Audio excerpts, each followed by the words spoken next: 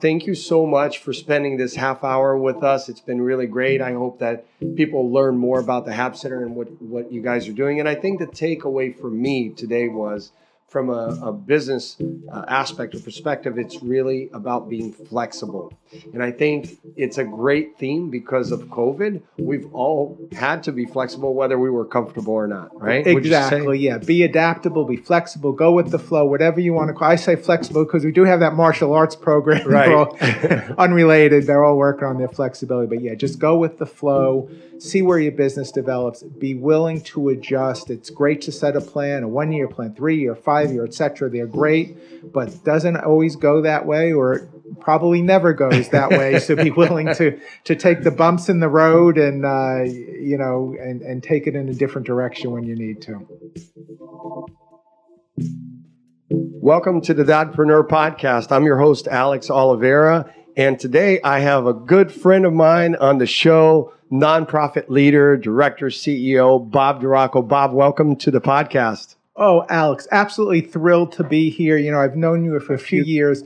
Putting aside this podcast, I really want to thank you, one, for having us, including the Hab Center and what you do. But we've run into you around town at Jim Moran teaching classes for the Entrepreneur Program, FAU, etc. So you do so much for us, for the community. I'm really thrilled to be with you, and thanks so much for doing all the other things you do. No, likewise. And it's fun to do the podcast that as you know, I interview business leaders, entrepreneurs. But when I get the opportunity to actually interview someone that I've spent a lot of time with, in your case, in the board, not only outside of the boardroom, but in the boardroom, watching you in action over the years has been really one of the great honors of my career. Really a handful of nonprofits that I've worked with that just, I would say in the beginning, I told my wife, didn't know that I was going to grow so much from being involved in those endeavors. Right. But I grew and got as much as I gave. And so any opportunity that I get to talk to CEOs, entrepreneurs, and say,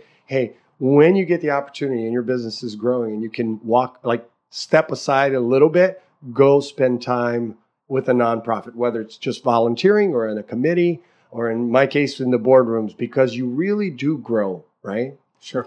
So tell us about your background, Bob. I know there's a lot of accounting and finance there. Well, me personally, a little different route from possibly other CEOs of nonprofit. I actually, CPA, my early years were spent at Price Waterhouse at a fairly high level of accounting. And as you talk about being in boardrooms with the chairman of the Price Waterhouse Policy Committee and the president of IBM, it was a great place to be, learned a lot. But my true efforts, I grew up, rather meager existence, and so I had a real high-level experience. I was looking for something else, and this opportunity popped up. And I was drawn to the mission, what we serve, what we do, the people we take care of is really what it boils down to.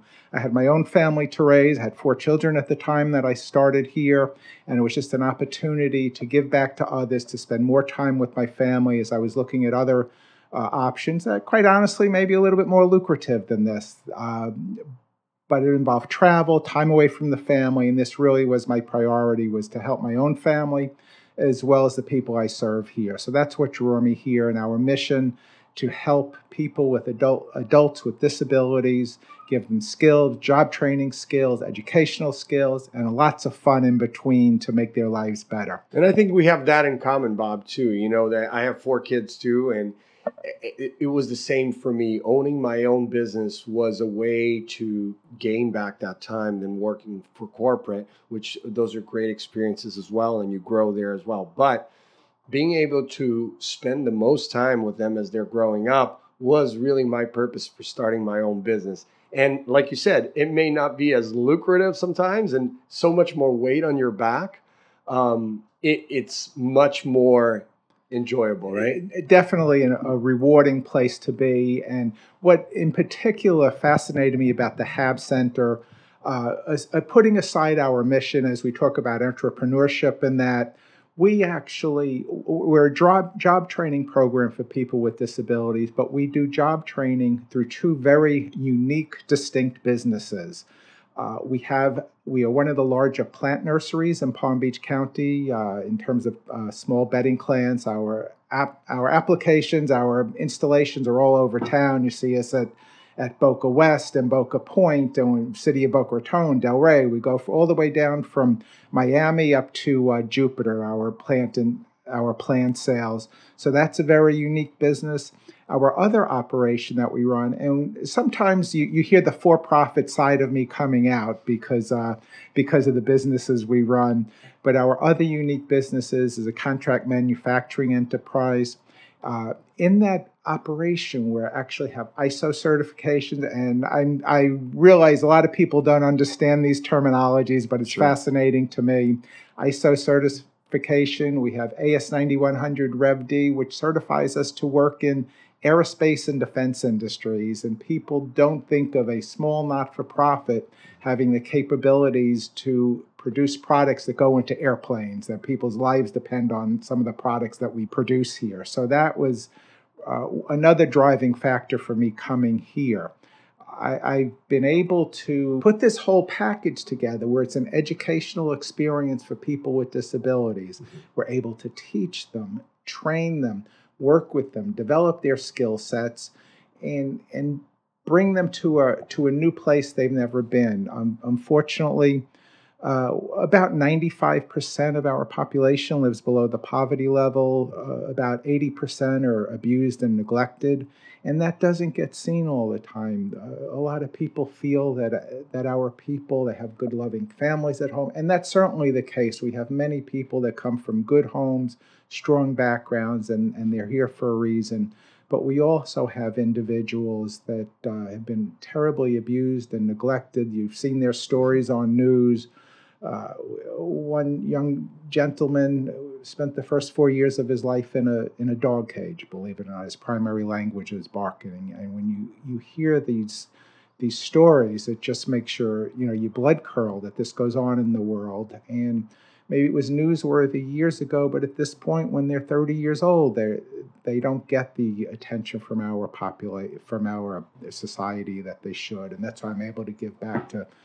Thrilled to be able to give back to this community, to the people that we serve, and give them a life, bring joy to them. The best part about my job, and many good things, as I talk about the business and making it work from a financial standpoint, it's going down the hall and, pre-COVID, getting high fives and hugs from everybody. Obviously, that's a whole nother story, is the effect of COVID on us in the last year and a half.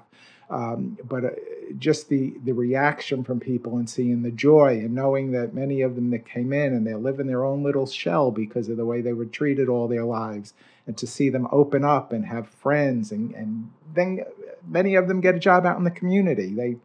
We have a lot of good supporters in the community.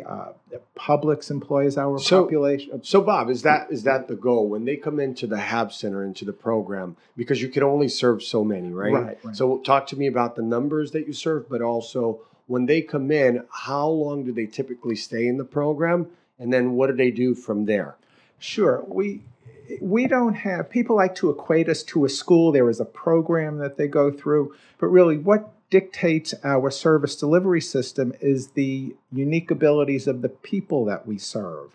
So we have a manufacturing operation, and many of those people will go out and get jobs in the community, but we work with individuals with lower skill sets. So some of them we're just working on the social, behavioral skills. Other people, it might be very complicated manufacturing process, soldering a printed circuit board. Governor Scott came in 2016. Governor Scott came and visited us and was totally blown away by the products he saw. We do the light beacons on safety vests in airplanes, the GPS unit for flotation devices for boats.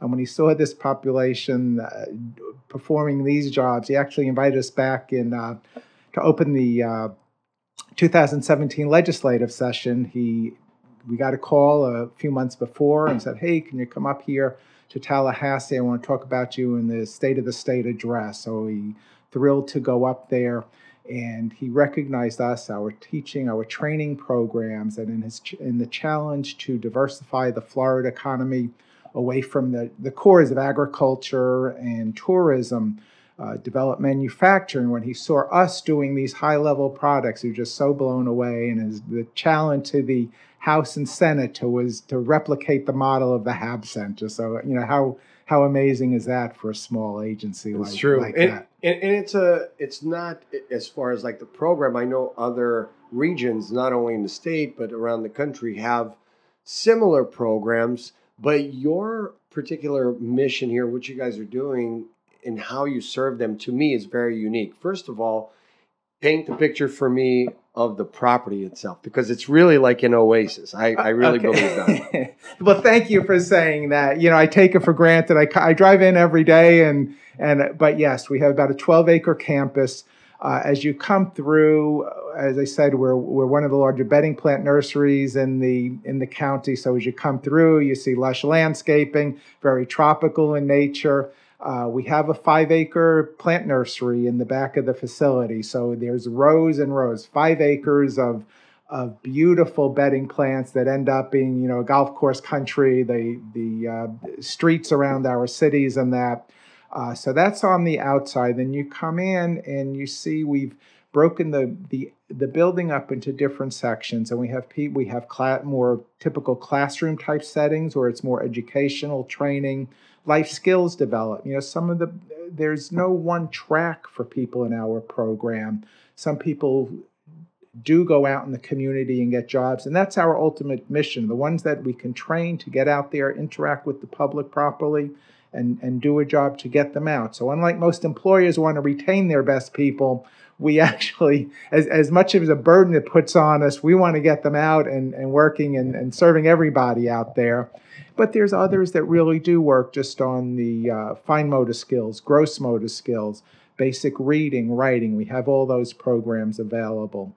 One of the things that goes unnoticed with the people we serve, putting aside their physical or intellectual disabilities, they deal with a lot of mental health issues, especially they talk about abuse, neglect. We have individuals suffering from PTSD.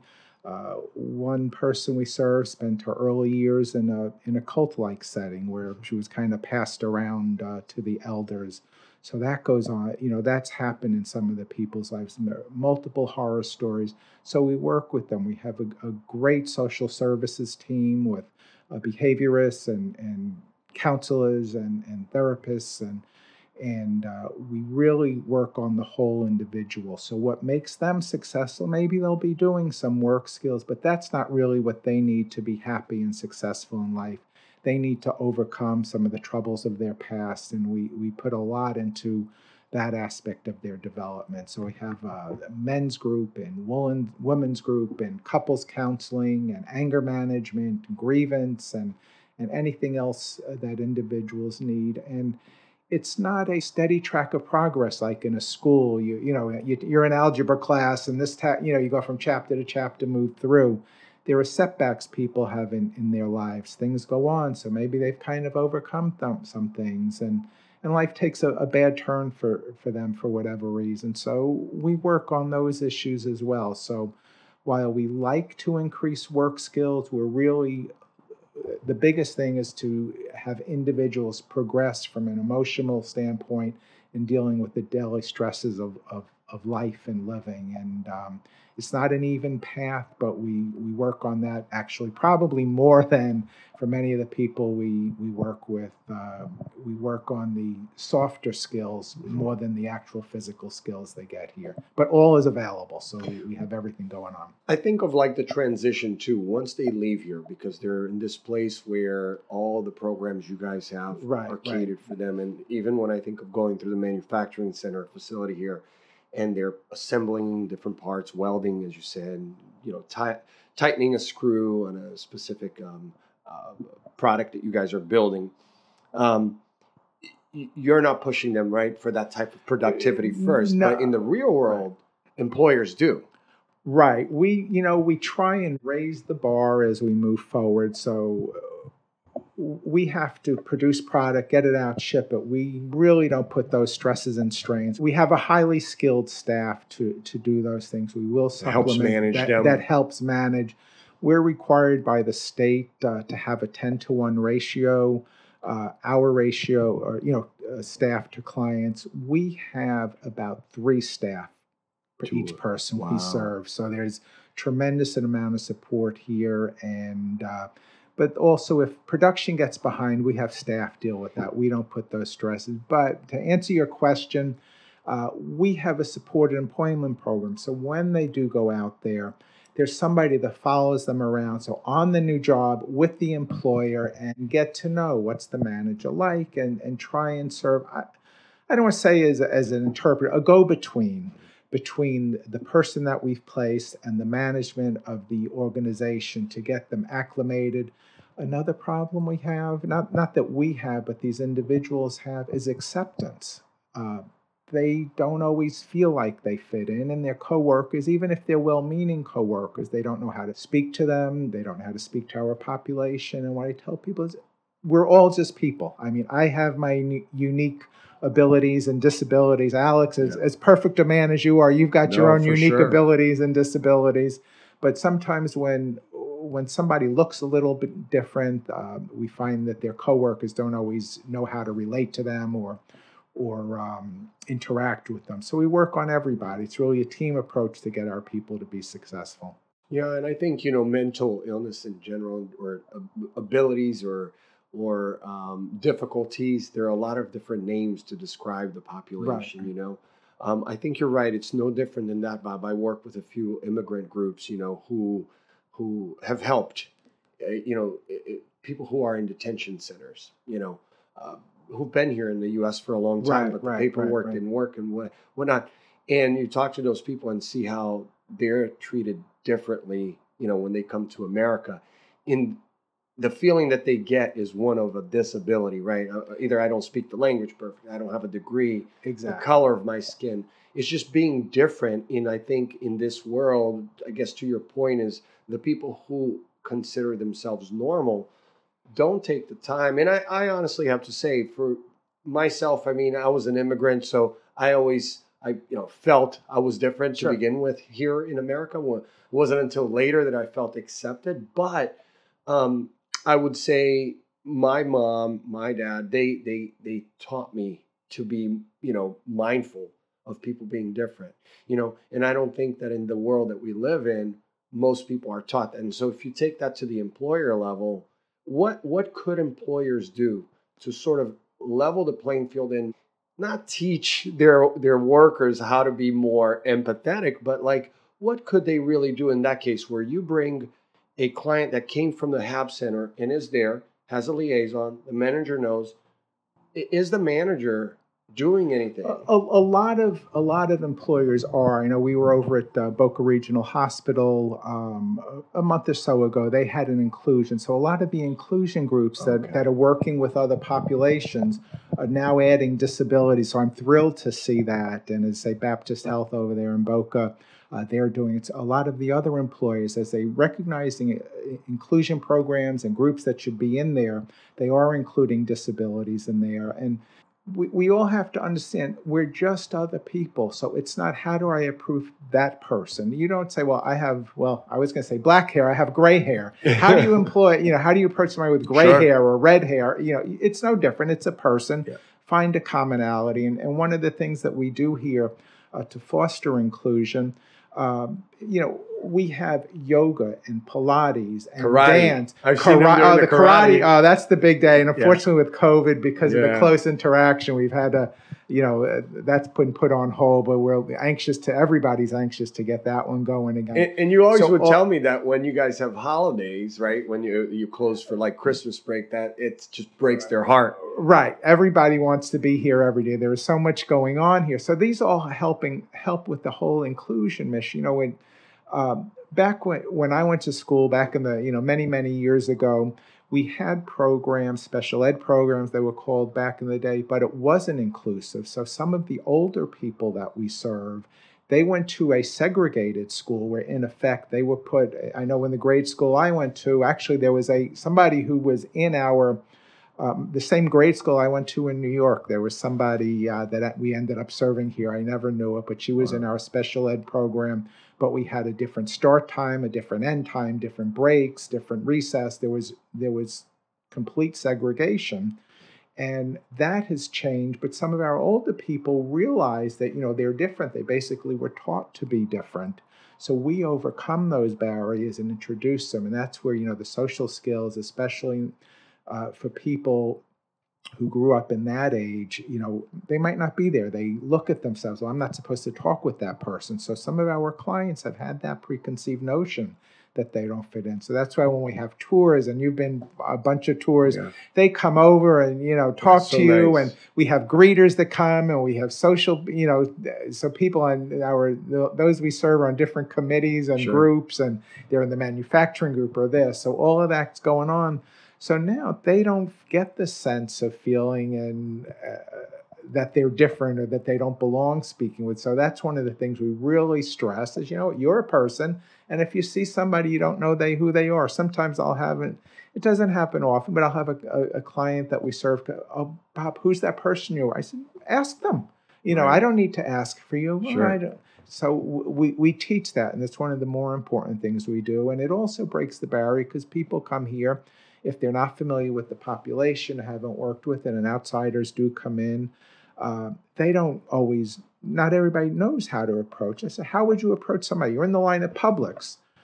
If your eyes were closed, how would you approach the person? There's another human being there next to you. That's all we do with our people. And the disabilities really disappear once you're here. And I've been here now. Actually, tomorrow is my 24th anniversary, believe it or not. Wow, happy anniversary. That's a long time. Yeah. It's like a quarter century, Bob. Getting right around the corner, yes. So it happens to be tomorrow. Somebody brought it to my attention. Accounting told me, hey, do you know tomorrow's your anniversary day? I knew it was in July. Anyway. Wow. No, you're good. No, so let's shift gears. And, our listeners there's a lot of entrepreneurs, first stage, second stage. Sure. And people who really want to figure out, look, for me to go on this journey and build my business or build my nonprofit. I even have entrepreneurs who are more socially conscious. They're building business models that are like buy one, give one, kind of like Tom's, and really just conscious of, I want to grow my business, my organization, but I want to give back to my community for the cause that I love. So I've been around nonprofits for 2 decades, and I see all the challenges that the different stakeholders, from the director to the CEO, to the staff, to the board members, the volunteers, it takes literally a community to make it happen. But what are some of the challenges that you think would resonate with an entrepreneur? Well, obviously we know the numbers. You guys are doing business with manufacturing, with companies. You have to bring in that money one way or another, whether it's events, fundraisers. So what advice do you give to businesses who are wanting to grow their business, Bob? We are extremely flexible in what we do. I tell my staff all the time, let me know an area you want to go into. For example, our plant nursery, we've always sold plant materials. We consider doing some of the hard goods, pots, decorative pots. I do bamboo wind chimes if I felt that it was lettuce, right? We were doing a hydroponics program. So be flexible with what you do. Of course, you have to set a mission and a goal and what you're trying to achieve, but things come away. Always be aware of what's going on in the community, what needs they are, whatever business you're in. Maybe you're not exactly fitting the needs with what you're doing. Be willing to adapt and tell yourself to what the customer wants. That's what we've done in the plant nursery, in manufacturing. Here it's more challenging because while we are a small business overall, we're actually running 3 separate small businesses. I mean, they're all under one umbrella and considered one, but a plant nursery, manufacturing facility, and a job training facility for people with disability are 3 very distinct businesses. So we have to reach and look and see what can we do in each area to grow. We set our goals, we try and get them, but I really keep going out there, look for different avenues to market your product, to be flexible with what products you put out there, even in terms of the client service. You say, well, there's really no flexibility. But there is, as I talk about martial arts, to go, there aren't a lot of places that do martial arts, or the yoga, the Pilates. So we're offering something that others don't. So find little niches that you can capitalize on, that you can offer a product or a service that somebody else isn't doing, and try and turn it into a revenue stream. So there's going to be the core that you started. You want to develop these products or this business or this service, but you have to be flexible to look for a different area that might be similar or different, but it's something that you can transition to from the business model you're operating. Yeah, be flexible. That's definitely the life of any entrepreneur. And I think you're right, because some entrepreneurs, I mentor entrepreneur. I'm mentoring one right now in Romania, and that's one of the. I use the word adapt, Right. but same thing as flexible. Really, that it's not going to be a straight line, and you have to be ready to move with it. Because if you give up because it's not what you thought it was going to be, well, you shouldn't even be in leadership. Period. Because that is leadership, right? But talk to me, Bob, about another area of the organization that is so important, whether it's nonprofit or for-profit, which is staffing. I've always gotten the feeling here at the Hab Center that when you walk around and you talk to the staff, they are truly, truly passionate about the work they're doing. They're smiling, which you don't see that every day, right? Right. Yeah, staffing, like everybody, especially now, people are struggling for staffing. So we've been very fortunate when we hire, and think of the unique skill sets. I have engineers in manufacturing. I have an accounting department like everybody else. We have a CPA, CFO, plant nursery. We have a nursery business. I have a horticulturist on staff. I have somebody who's done community gardens around the world. So it's tough. We have so many different skill sets that we require here. But one of the biggest things that actually makes it harder for us to bring these people on, we have to find people that have those skills that also have the love and compassion for the population we serve. And when you really think about it, as I talk about having an engineer or multiple engineers on staff, the skill sets that lead you to that, the lineal thinking, problem solving, etc., it doesn't always lend to having the compassion, but we find them.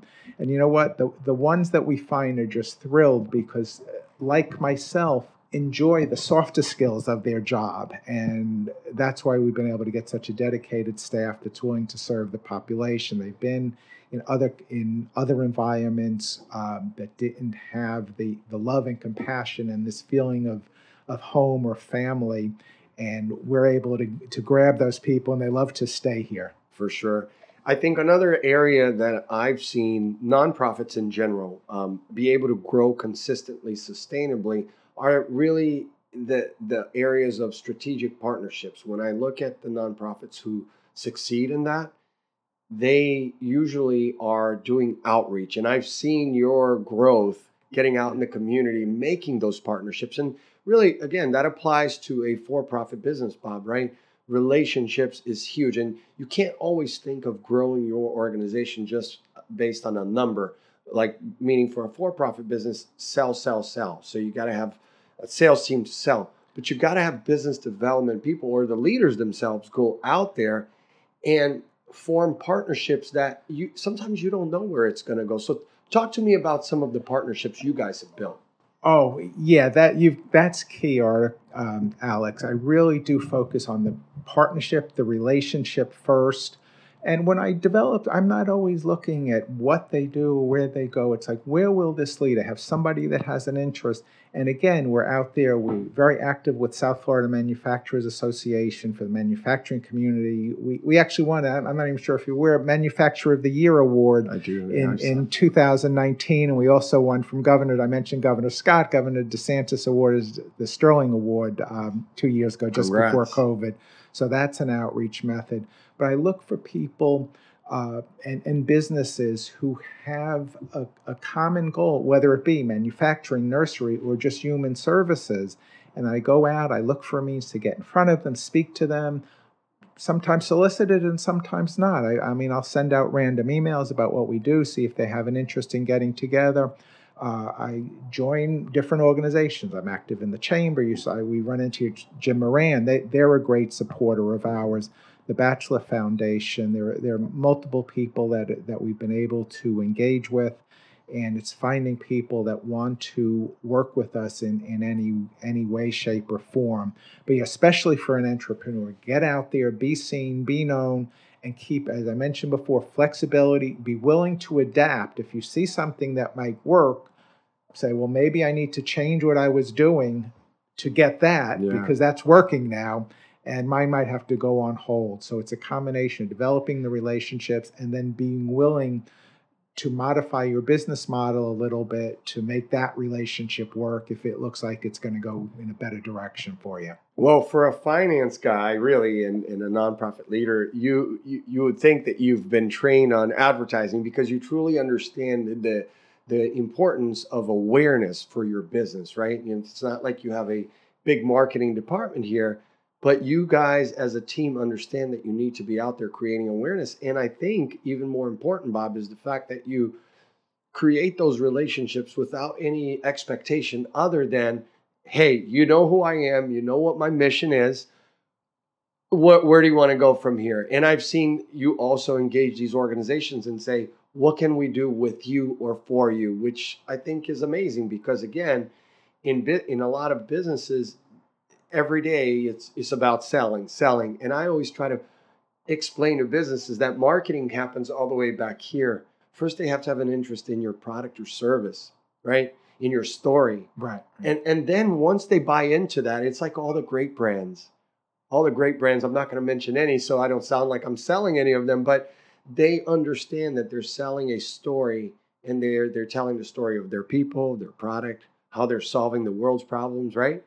And then they leave it to the person. If they align with them, they're going to come back. And I think you've done that in an amazing way. So thank you. Good work. So Bob, tell us, I know you guys used to have the Bloom Fest. Are you having it this year? We did not have it this year because of COVID. It's typically in April, and it's centered around the plant nursery. It looks beautiful back then. It's just at the start of the spring growing season. So we didn't have it this year. We were back and forth, but it's already on, and it will be in April of 2022 is the return of Bloom Fest. So mark your calendars. Looking for it to be better, better than ever. So that's our signature event. We're going to be doing other things throughout the year to reach out and engage with people. Sure. We have a lot of relationships with a lot of people, and we also want to do thank yous for people who've been around us. A few little dinners now we're starting to plan. So all these are, and Alex, I'll fill you in. Don't worry, you'll be on the guest list. So I don't feel like you're going to miss out on anything. But we're just starting to talk about that. We've been, because of the population we serve, we're on tighter restrictions than a lot of businesses are because of the population. We have to serve many of them. Aside from the intellectual disabilities, have concurrent physical disabilities. So we really have to go out of the way to protect them, but it's starting to open up, and we're thrilled to be getting back to normal here. Awesome. Well, I'm a big fan of Bob, big fan of the Hab Center in general. I mean, everyone around here, every time I come in, it really does feel like a special place. And tell us the best, if someone is interested in making a donation or learning more about the organization, where do they go, Bob? Well, look us at habcenter.org. So we're in Boca Raton. So you'll see our website. That's probably the first place to go. But yeah, we're right on Boca Rio. We are open to the public. While we're located in Palm Beach, actually about 40% of the people we serve come from Broward County because we're right over the county line. So if there's any way you want to connect with us, look us up. I'm Bob DiRocco. Look my name up. You'll see me a bunch of things online, and welcome anybody to come in.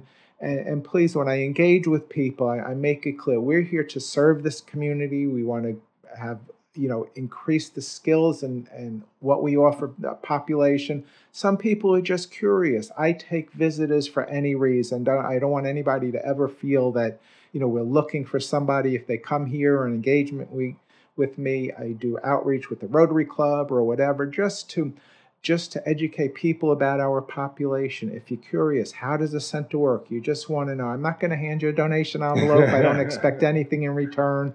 All we look for around here is to engage with us. Put a smile on the face of somebody you're serving. You made my day. The tour was worthwhile. If I see somebody smile when you come through. I've been on those tours, and you are just you're always enthusiastic, and you could tell you're so proud of all the work that you guys are doing here. So Bob, thank you so much for spending this half hour with us. It's been really great. I hope that people learn more about the Hab Center and what you guys are doing. And I think the takeaway for me today was from a business aspect or perspective, it's really about being flexible. And I think it's a great theme because of COVID. We've all had to be flexible, whether we were comfortable or not, right? Exactly. Yeah. Be adaptable, be flexible, go with the flow, whatever you want to call it. I say flexible because we do have that martial arts program. Right. They're all unrelated. They're all working on their flexibility. But yeah, just go with the flow. See where your business develops. Be willing to adjust. It's great to set a plan, a 1-year plan, 3-year, 5-year, etc. They're great, but it doesn't always go that way, or it probably never goes that way. So be willing to take the bumps in the road and and take it in a different direction when you need to. Thank you again, Bob. Thank you, Alex. Really a pleasure.